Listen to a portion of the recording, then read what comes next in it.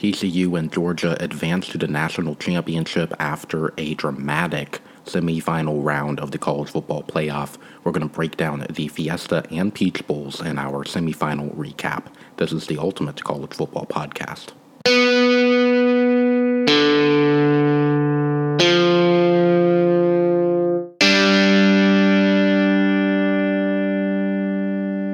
Welcome to the Ultimate College Football Podcast, providing national coverage of America's greatest sport. Look for new episodes every Sunday and Thursday through the college football season. Remember to subscribe and review or rate the show wherever you get your podcast. If you'd like to contact the show, please reach us by email at ultimatecfbpod@gmail.com or by Twitter at CFB_ultimate. Welcome to the Ultimate College Football Podcast, and we wish you a very happy new year as we are recording actually on New Year's Eve, where we are over on the West Coast. We are going ahead and recording this after the semifinal games have now just concluded, so it is fresh in our mind, and boy did we have a dramatic college football playoff. Throughout the previous 8 years of the playoff, the semifinal games have been plagued with blowouts. It's been unusual to have, in some years, even just one competitive playoff game, and this year we had two dramatic games that went right to the end. Very exciting football. Couldn't really ask for a better day of football outside the lopsided Sugar Bowl to start the day, but certainly one of the more entertaining days of college football that I can remember, and certainly is great for college football fans that the biggest day of the football season delivered. We ended up going 2-0 in our semifinal predictions, as we did correctly predict TCU upsetting Michigan, and we did predict Georgia would defeat Ohio State. That prediction we can't take as much pride in because we did call for a blowout, and Ohio State really controlled the game, and you could argue should have won the game, but we're going to unpack it all. There's a lot to get to. A lot happened in both of these games, and we're just going to take them in chronological order. So that means we're going to begin with the Fiesta Bowl between Michigan and TCU, and this game took a lot of people for surprise. The Horned Frogs didn't garner the respect that they deserved. If you looked at them throughout the season, even though they played in a lot of close games and they didn't necessarily have that signature win like in Michigan over in Ohio State, they had a really good resume, have been playing very good all season, beat every team that they played, and they played in a Big 12 that, although the conference has not done very well in bowl season, it was a pretty stout league this year, particularly when you look at the depth of the conference. Really no give-me games for the most part. TCU had one of the best strength of records out of anyone in the nation, and they definitely earned their way to the college football playoff, but a lot of people did not expect them to be able to compete with the Michigan Wolverines. There's a lot of things that go into that. For one, on paper, Michigan is more talented than TCU for whatever that is worth. Evidently not a whole lot in this game since TCU won the game and pretty well controlled it throughout. Another factor that made people doubt TCU is probably just the logo and the fact that TCU isn't one of these tradition-rich brands in college football like the Michigan Wolverines, and Michigan playing in the Big Ten, even though the conference was down this year. They are one of the more prestigious, at least brand-wise, conferences in the nation, and are only becoming more so when you look at what is going on off of the field. So Michigan, they got a lot of respect, and of course they have one of the signature wins of the season, thumping a playoff team in Ohio State that turned out to be very good. After today's Peach Bowl, they certainly showed their worth after today's results. So a lot of skepticism surrounding TCU, but probably the biggest question, and this is what we talked about in our preview episode, is whether or not TCU could match up physically, because Michigan, that has been their bread and butter all season long. They are elite defensively, and they are elite on the offensive line and in their running game. And if TCU could not compete in the trenches, they probably didn't stand much of a chance. We thought that TCU could hold their own, but TCU ended up actually surpassing our expectations. TCU didn't merely hold their own, they actually won the battle up front from time to time on both the offensive and defensive lines, and you have to give a ton of credit credit to TCU's defensive front and their offensive line. Michigan has been a run-first team all season long, and TCU pretty much shut down the Michigan defense. Later in the game, Michigan started incorporating the quarterback run with McCarthy, and they had success with it. But before that point, Donovan Edwards pretty well got shut down outside of the opening play, which went for a 50-plus yard run. Edwards rushed for 56 yards, so TCU, they stopped the Michigan running game, and they forced Michigan to have to throw the football and do things that they're not used to doing. So TCU's defense, I thought they were one of the stars of this game. Really impressed with the speed of TCU, which is something that those who have followed TCU at least should be very aware of. TCU is a very fast football team, and I was really impressed with the way that their defensive backs and linebackers were able to play downhill in the run game. They were able to sniff out a lot of runs pretty early on, and all of that, of course, is possible because TCU, in their 3-3-5 look, they were able to hold their own and take up blocks in their defensive front. Their three-man defensive front did an excellent job. They are one of the major stars of this game for TCU, and TCU running that 3-3-5, I do think that worked to their advantage when you look at the fact that Michigan is not very used to that defense, and it can be a little bit tricky to block against. On one hand, there should be a lot of room when you have guys off of the line of scrimmage like that, but if you're not used to playing that type of defense, it can make it harder to identify your assignment, and TCU was able to take advantage of that from time to time. You can still load the box in the 3-3-5, and TCU certainly did that at times, but really impressive still that with the 3-3-5, they were able to just run their base defense and shut down the Michigan running game. Michigan ended up having to go to the air, and they actually had a lot of success in the passing game, able to make some big plays down the field, particularly their star wide receiver, Ronnie Bell. But TCU stopped what they needed to stop, and while McCarthy made some really good throws, and he certainly had some really good moments in this game, the TCU defense was able to come up with 2 pick sixes that you could say was maybe the difference in the game, certainly one of the major factors in TCU's victory, and the turnovers are something we should address. There were 3 takeaways by the TCU defense, or you could say 3 offensive turnovers for Michigan, and then 2 on the other side of the ball. And those certainly did play a major part of this game. This game was close enough that you could say on either side, regardless of who won or lost, you could point to one of those plays as being the difference in the game. So TCU having those 2 pick sixes, being able to jump routes, being able to bait McCarthy, that was really big in TCU's victory, and another example of how this TCU defense contributed to the Horned Frogs' victory. The third takeaway that we should mention was a fumble that was more of a self-inflicted wound by Michigan. In the first half, they had the ball at the 1-yard line, and they had a problem with the snap to the fullback, ended up fumbling. TCU recovers, and 7 points then end up being taken off the board, or Michigan can't capitalize on that scoring opportunity. So the takeaways were huge in this game. Michigan, they got 2 interceptions. One of those, a pretty big mistake by TCU. It hits the wide receiver in the chest. Would have been caught for a first down on 3rd down. Instead, ends up being an easy interception. And the 2 takeaways or interceptions the Michigan defense forced, both on deflected balls, certainly helped give Michigan some opportunities to make their way back in this game and to potentially win. And all throughout this game, it really was kind of a game of catch-up. TCU, they got off to a great start, able to get that early pick 6, was able to stop Michigan in the red zone, stopping them on a 4th down in Michigan's first drive, and eventually getting off to a fairly big lead, led 21-6 at halftime. And then in the 3rd quarter, when the offenses exploded, every time Michigan was able to claw back and make it a ball game, TCU always had a response, and they kept on making it a 2-possession game. So really impressive how both teams kept responding. I think especially on TCU's side, because there were several instances where I think a lot of people thought, okay, Michigan, they're getting their feet under them. They're going to start taking control of this game.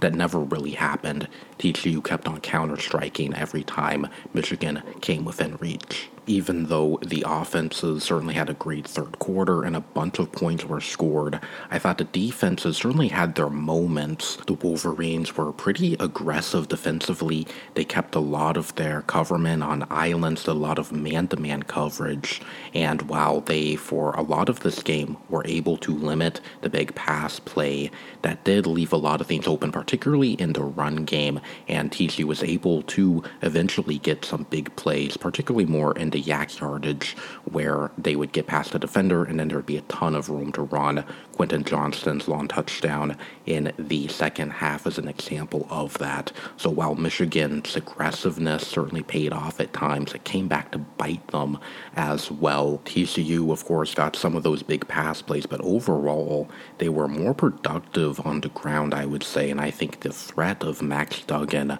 helped in their rushing game, even though Duggan didn't run a lot in this game. The fact that Michigan had to account for Duggan's legs really did help open up the running backs. Miller, before he left the game in the second half with an injury, he had a really nice day on the ground, and then his successor, DeMarcado, he rushed for 150 yards. So the TCU offense, which is very balanced, we tend to focus more on the passing game, but they also run the ball really well, and that balance was instrumental in TCU's offensive success. So a tremendous performance by TCU. They were the better team. We should mention some of, I'm not going to say necessarily the controversy, but I should bring it up. Probably the biggest bone, if you are a Michigan fan, is that interception that set up then the long pass play where then Michigan fumbled on the 1 yard line. They did misspot that interception. Michigan should have been a little bit farther down the field by a few yards, and that would have resulted in a touchdown on the long pass play. And there is some controversy as to reversing the call on the field. They called the long pass play a touchdown, but over review, they switched it to him being down inside the one, and then they fumbled the next play. So that is certainly a point of contention, particularly in a close game like this. But I think TCU still outplayed Michigan, and they were the better team, even if you take that into account. The other point that has been raised by a lot of Michigan fans was the targeting at the end, the last play on the fourth down for Michigan, where they came up well short, but they did review it for targeting. I think it was a good no call, so I don't think there's any controversy there. But we should bring it up because it is something that has been talked about, particularly on the Michigan side. But overall, a really entertaining game, and really the first upset, at least major upset we've had in the semifinals, at least in some time. The semifinals are known for being pretty chalky, unusual to have the underdog win, but TCU, they pull off the upset, and just a remarkable performance in this game, and just by TCU all year, what they've been able to accomplish, going from 5-7 and 3-6 in Big 12 play to the college football playoff, and now the national championship game. TCU, they're going to try to win their first national championship since 1938. Truly remarkable, especially when you take into account this team's history when they were left out of the Big 12, the Southwest Conference dissolved, and they were basically kind of in purgatory for a long time, had to work their way into BCS days as a non-BCS school, and of course Gary Patterson, what he did, one of the great coaching jobs of the 21st century, and now Sonny Dykes in his first season, he leads the Horned Frogs to the national championship game, one of the best first seasons for any head coach, at least when you take into account what he inherited and what he ended up producing in his first season. Really remarkable, and even more remarkable when you take into account what TCU has done. It is really unprecedented, at least in this era of college football. Teams like TCU, they're not supposed to contend for the national championship. They're not supposed to beat teams like Michigan. Teams like TCU, based upon their recruiting on paper at least and their roster, they are not supposed to be able to win in the college football playoff or even necessarily make it. But TCU, they are able to punch their ticket to the national championship game, and we'll see if they can win it all. Truly a historic season for TCU, and in a day and age where there are a lot of talks about the haves and the have-nots, and about how the blue bloods and some of the powerful teams and conferences in the sport are kind of pulling away from everyone else. And I'm not saying that this result doesn't mitigate some of the developments in college football, but last season, a group of 5 team Cincinnati made the playoff. This year, TCU from the Big 12 there in the national championship game. This is certainly a positive sign for the so-called kind of left behinds and conference realignment and in some of the developments of college football. And with the playoff expanding in the very near future, those teams are going to have a seat at the table. So I think this is, for a lot of programs, a very encouraging result, and it should give a lot of people hope for what they can accomplish. There are a lot of teams in college football that if they get the right head coach, if they have the right institutional support, they can still do great things. I'm not saying a national championship appearance is realistic for everyone, but this is certainly a very encouraging result for a lot of people. But we're going to leave that be. Certainly a great game in the Fiesta Bowl, but we're going to move on now to our second semifinal game, the Peach Bowl. This game had a lot of hype entering it, and it definitely lived up to the hype. We personally had some doubts about Ohio State, but give the Buckeyes a lot of credit. Ohio State as a program was undergoing a lot of criticism from the media, from their own fan base. There was a lot of discontentment after that blowout loss to Michigan, and a lot of people were even questioning Ryan Day and the program despite all the success they've had in recent years. But I thought Ryan Day and his staff did an excellent job preparing the Buckeyes for this game. They had a great game plan, and I think they did some really smart things. They focused on incorporating C.J. Stroud in the running game, and that preparation maybe kind of helped encourage C.J. Stroud to use his legs to extend plays and to scramble, because C.J. Stroud throughout his career, he's been a pocket passer, but he used his legs a lot in this game, and that was a huge asset for the Buckeyes.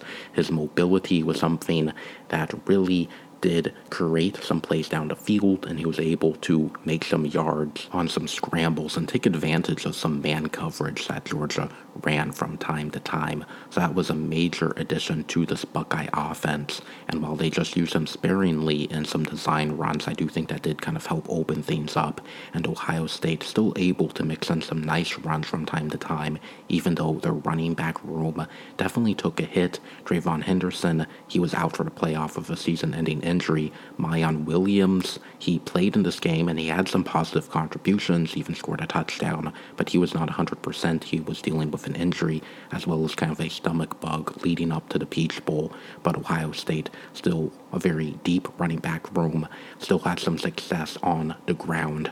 In addition to C.J. Stroud's running ability, I thought they did a really good job of setting up some nice pass plays, getting the ball out of Stroud's hand quickly. That helps mitigate some of the Georgia pass rush, and helps set up some more of an intermediate passing game, which has at times been kind of missing from the Buckeye passing attacks. Having a very diverse passing game was very helpful to Ohio State, and for a lot of this game, Georgia really did not have much of an answer for the Buckeye passing attack.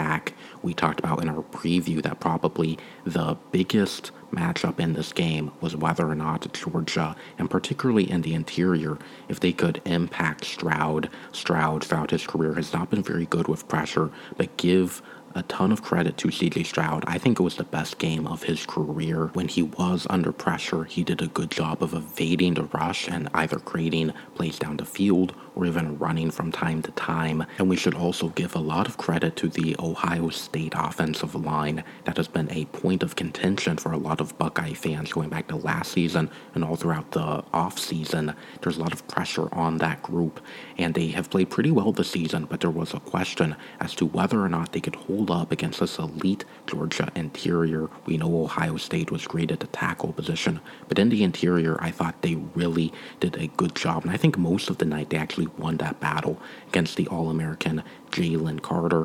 There were times where Carter was very fatigued. They did a good job of wearing him down, and that Georgia pass rush for most of the night didn't really hold up. Ohio State did what they needed to do to win this game. The Georgia defensive backs could not cover the Ohio State wide receivers. Marvin Harrison Jr. had a tremendous day. He was pretty much picking apart the Georgia secondary at will and getting wide open and even making contested balls. But he got injured in the second half. I think that was a pretty major loss for Ohio State. And even though Ohio State controlled the game, every time it looked like Ohio State was maybe going to pull ahead and create too much of a cushion where Georgia couldn't realistically come back, the Georgia defense was able to come up with some key stops. So Georgia, they were able to hang around, and that allowed them to have then that fourth quarter comeback. The Georgia Bulldogs finished very strong. And that's the thing when you're playing Georgia, you got to play a full 60 minutes, even though Ohio State probably should have won the game.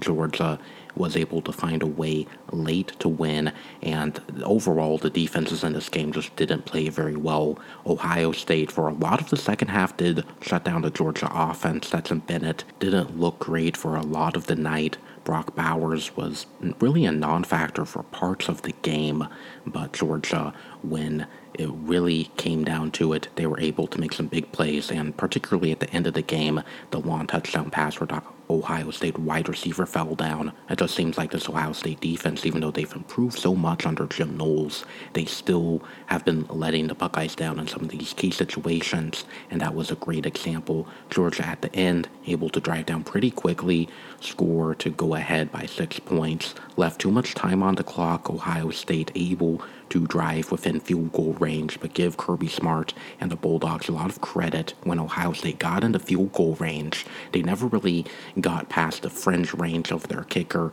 and Georgia, they knew they couldn't really get much of a pass rush on Ohio State. They went very aggressive, they sent some blitzes, and that was effective. C.J. Stroud was not able to get the ball off accurately with time. The pass rush on the blitzes really impacted those plays, and it forced a relatively long field goal for their kicker, and Ohio State's kicker, of course, did not come very close to making that final kick. So Georgia finds a way to win. They will get the opportunity to defend their national championship in the national championship game. The Bulldogs were not nearly as impressive as what I was expecting, but give a lot of credit to Ohio State. They are an immensely talented team on paper. These are the two most talented teams in the playoff, and they certainly looked their part. I think Ohio State came a long ways to living up to their potential, at least offensively, but Georgia, they find a way to win. They defeat a good opponent, and they advance to the national championship game against TCU. So a great day of college football, and we still have some more games. If you're listening to this before January 2nd, there are 4 games, 2 non-New Year's Six Bowl games, the Relica Quest Bowl between Mississippi State and Illinois, and the Citrus Bowl between Purdue and LSU. If you haven't listened to our Week 2 of bowl season preview, you can find our preview of those 2 games at the end of that episode. And then, of course, in our New Year's Six Bowl preview, we will talk about the 2 remaining New Year's Six Bowl games, the Cotton Bowl between Tulane and USC, and the Rose Bowl between Utah and Penn State. You can find in the description of the episode the timestamps for when our previews of those 2 bowl games occur. So do check those out. Before we conclude for today, some shout-outs for some very exciting games we've had in bowl season.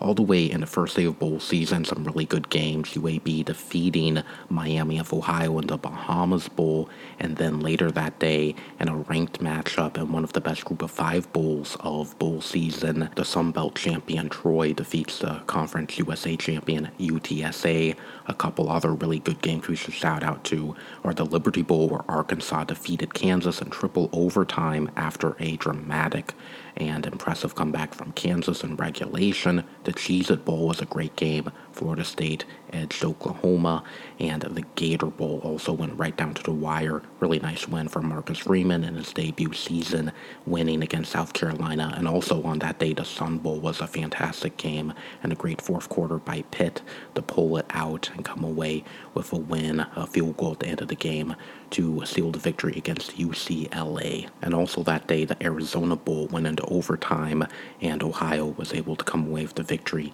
against Wyoming. So really entertaining bowl season thus far. And in the lower divisions in the Celebration Bowl, Deion Sanders' last game doesn't go well for Jackson State. Very close game, but in overtime, North Carolina Central is able to win the so-called HBCU championship. And we'll give some shout-outs to the lower division national champions in the NAIA. The Northwestern Red Raiders take home the national championship. In NCAA Division II, Ferris State wins the title. And then in NCAA Division III, North Central from Illinois wins the Stag Bowl, which is their name for the national championship. So congratulations to those teams. After January 2nd, we have 2 games remaining, and they are both Division I national championship games.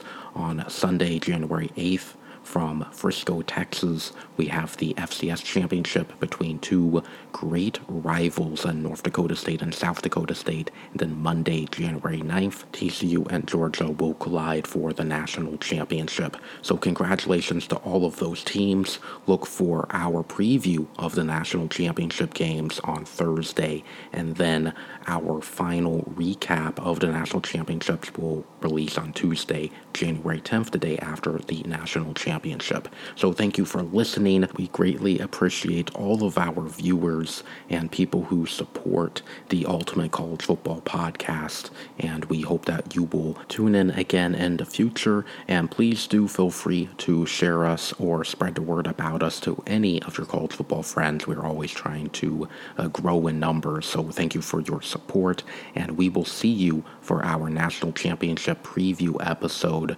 We wish you all a very happy New Year and hope that you had an excellent 22. Hopefully 2023 is even better, and hopefully you all had a tremendous holiday and Christmas season. Thank you for listening once again, and we will see you next time on the Ultimate College Football Podcast.